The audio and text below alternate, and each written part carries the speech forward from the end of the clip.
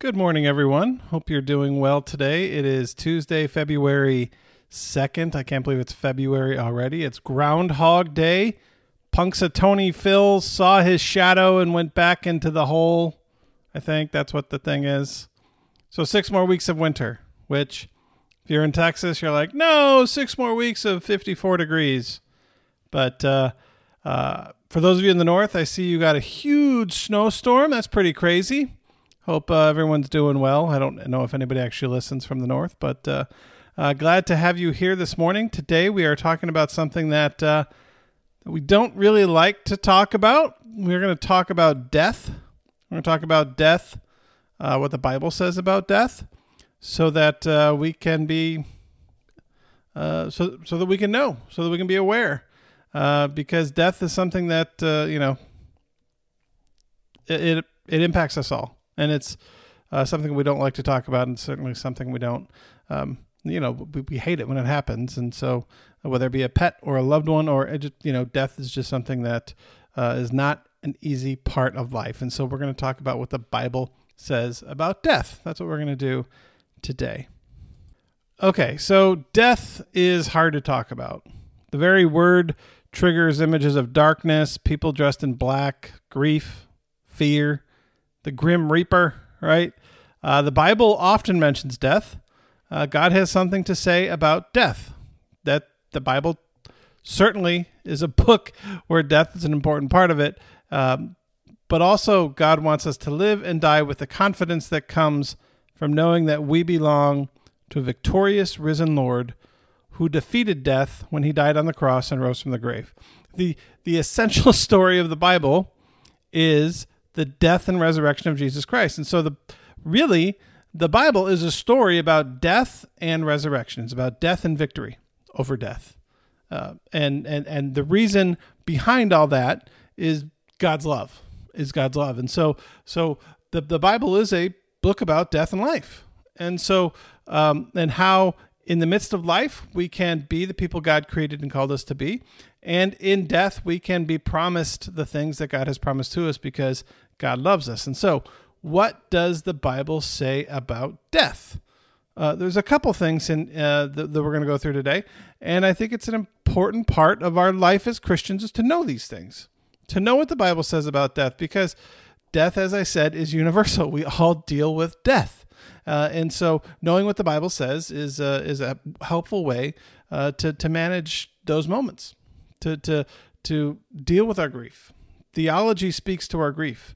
If it didn't, it wouldn't be as important. But it is. It's essential to life. And so that's what we're going to go with today. Okay, so first and foremost, we as Christians don't have to fear death. Jesus overcame death, so will we. Christians don't need to fear death. 2 Bible verses. First, 1 Corinthians 15, verses 55 through 57. Where, O death, is your victory? Where, O death, is your sting? The sting of death is sin, and the power of sin is the law. But thanks be to God, he gives us victory through our Lord Jesus Christ. So death has lost its sting. It's like a bee that can't sting you. Death has lost its sting. So, if death has lost its sting, we ask, well, why is it so painful? And we as people of faith, struggle with that because we lose people and it is painful. Our faith tells us that they're in a better place and all that stuff, but it's still painful to live without them. And I think, the common thing is to think that they're gone forever, when in reality, what our faith tells us is that we will see them again one day. And so in the midst of the loss, though, those aren't words you say to somebody who, but mourning and grief is real and it really has an effect on our life. But at the same time, our theology is this is a temporary separation. It's a temporary separation. And so death is not something we have to fear. Psalm 23:4, probably one of my favorite verses in the Bible. Even though I walk through the valley of the shadow of death, I will fear no evil, for you are with me. Your rod and your staff, they comfort me. This image of death. I was talking to the retired professor in seminary I think his name was Rudy Featherstone. That's what I think is Rudy Featherstone. He said, if there's a shadow in the valley of death, that means there's a light shining on the other side. And so we are walking through the shadow to the light. But I think it's so powerful to have this imagery that as we go through this shadow, as we go through this valley, that God is with us. I know that you are with me. Your rod and your staff, they comfort me. Your rod, somebody carrying a staff next to you. I think of whatever imagery you want to use. Moses leading the people with a staff, or Gandalf with his staff walking with in Lord of the Rings. But it seems like if there's somebody walking next to you with a staff, it's like they know what they're doing. They know where they're going. There is comfort there. They're leading, right? They're leading. They're prepared. They're equipped. We're not going to be alone. We're not going to be alone. And so, I think part of the fear of dying is thinking that it's going to be painful and thinking that it's going to be a lonely experience, and whatever happens between here and there, when we get to the pearly gates, we're on our own. But this says that you are with me, that I am not going to be alone in those moments. I've heard so many times I've heard people talk about one of the things that I get to do, one of the great privileges that I have, is that at times I get to be with people in their last moments. I get to be praying with them, and I get to be reading scripture to them, and it's a great privilege to be in those sacred moments. And one of the things that I've found a common thing is people who say that in their last moments they see loved ones coming back to them. They see loved ones who are there as if they're going to take them, they're going to accompany them to the other side. And it's one of those things where it's like that it sounds strange and it sounds like you can't really, but you hear it so often. It's one of those things that I'm certainly not going to say isn't possible, right? That our loved ones who have gone come back for us. Beverly Blake said that her son Milton was there. And I can't explain it. Don't know scriptures about it. But it's one of those things where it's such a common thing that you hear.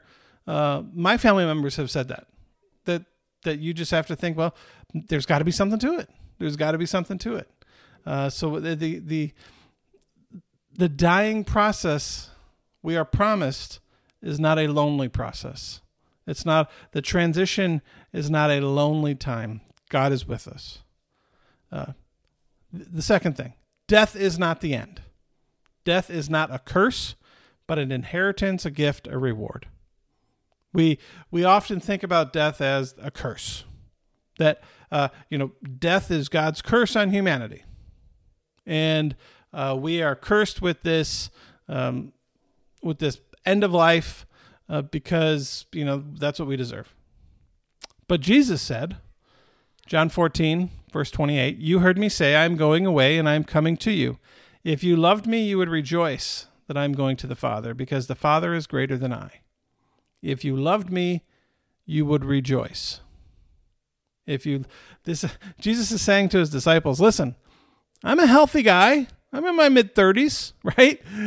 I could live another but that's what your human mind says. But I say to you, if you loved me, you would rejoice, because the place I'm going is so much better than the place I'm at. The place I'm going is paradise. I am going to the Father. I am going to be in the kingdom of God, where the kingdom of God is the only kingdom, right? Where we don't have to deal with sin, and I don't have to deal with people, greedy for power, and I don't have to deal with all these people who are using their religious power to manipulate and oppress others. That's not good. I am going to a better place. I'm going to be with the Father. If you loved me, you would rejoice. Said from a 33-year-old-ish, perfectly healthy guy. Right? Now, that's something that maybe if someone was, older and struggling with health, and that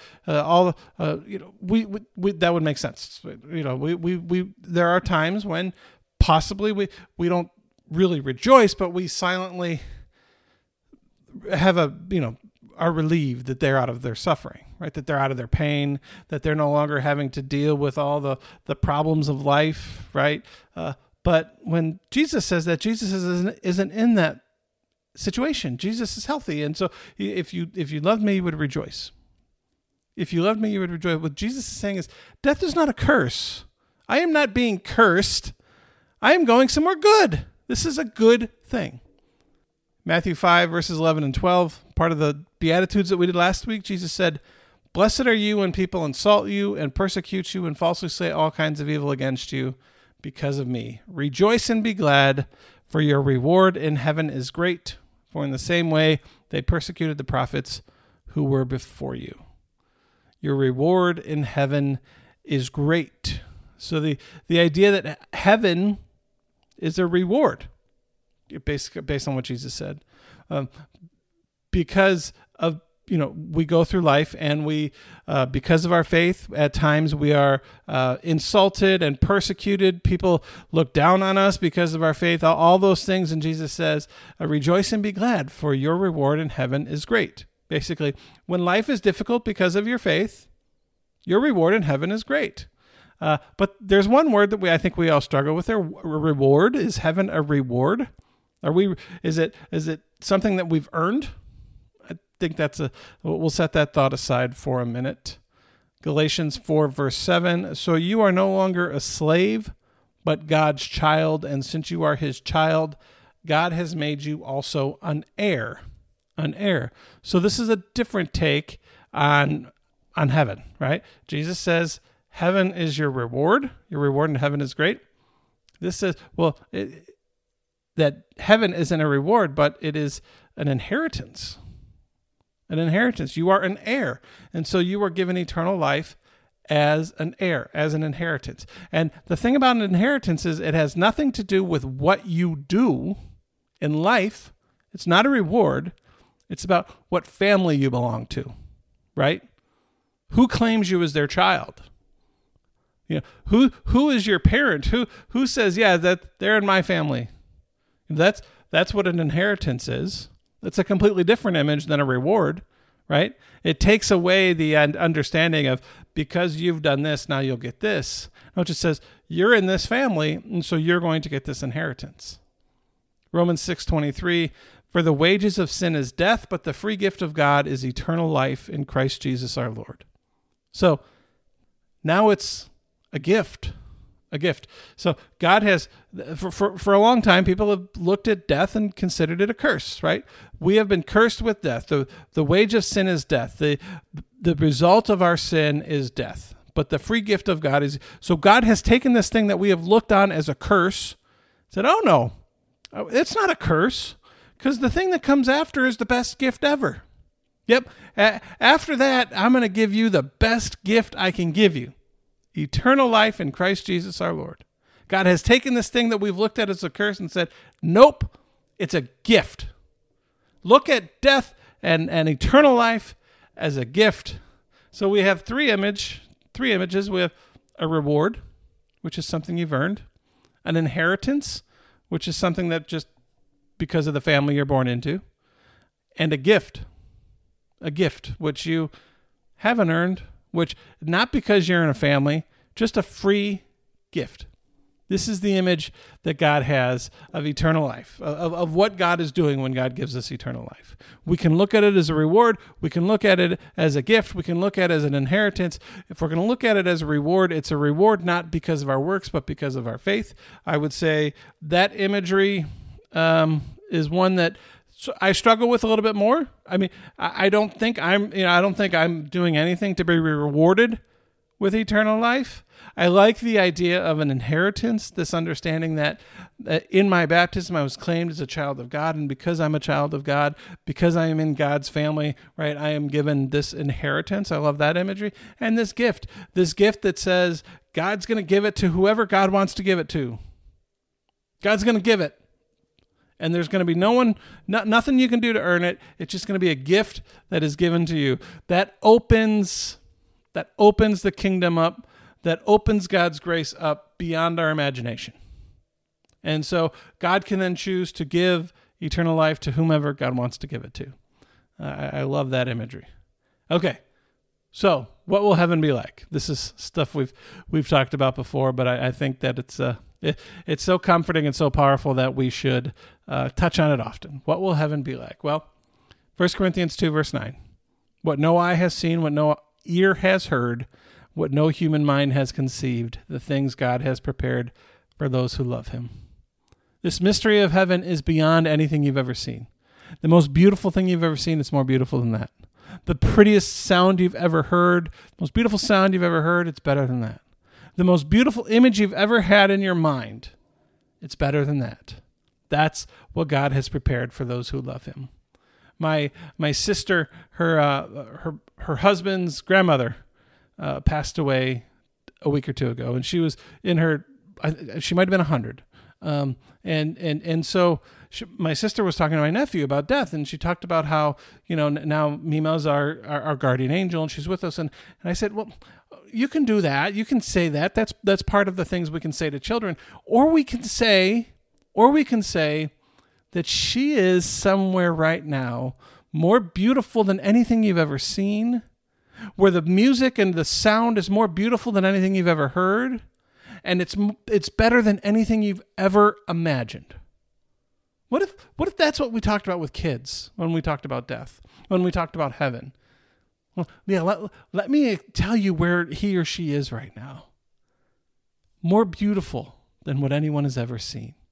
More beautiful than whatever anything anyone has ever heard. More beautiful than anything any human mind has ever conceived. And then ask them, what's the most beautiful thing you've ever seen? Is it a waterfall? Is it a sunset? What is the most? It's more beautiful than that. What's the most beautiful thing you've ever heard? Is it a song? Is it the sound of someone's voice? It's more beautiful than that. What's the most beautiful thing? What's the most amazing thing you could think of in your mind? What's the most comforting image you can come up with in your mind? It's better than that. What a great way to teach heaven.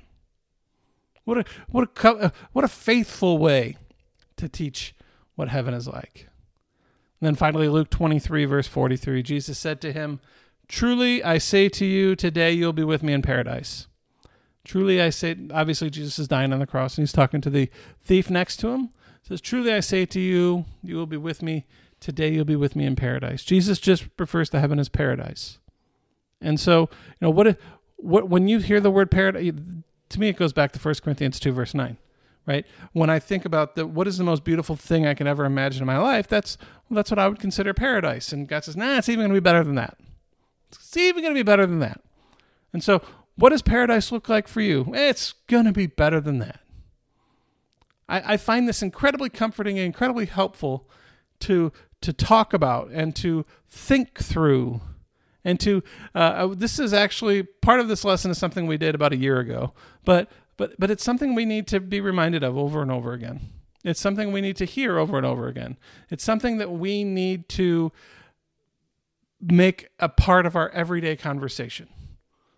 The way we talk about death, the way we talk about heaven, the way people of faith, the hope that we have, and the way we talk about eternal life being not something that we've earned, but something that God is going to give us. That's something God has already given us. So that's what I have to say about death. The Bible says a lot more about death. I think I picked out 7 Bible verses here, and to me, this is the picture the Bible paints about what death is and what God has to say about it. Okay, so we will stop there. Thank you, everybody, for joining me. I hope this helps. Again, death is something we all struggle with, but the Bible does talk about it, and the Bible comforts us in the face of grief and mourning. And so I hope you are comforted by these Bible verses. So let's pray. Good and gracious God, we thank you so much for your gift of eternal life. We thank you for your salvation, which you have given to us. We are thankful that you claim us as your own. We pray that as we go through life, that your presence would comfort us and guide us, and that you would help us to provide encouragement and support for those who are struggling with life, or encouragement and love for those who are grieving. And we pray for our world, that we would be a more peaceful world, and that our relationships would be more loving, and that we would look out for one another. In Jesus' name, amen. All right, everybody, have a great day. Take care of yourselves. Bye.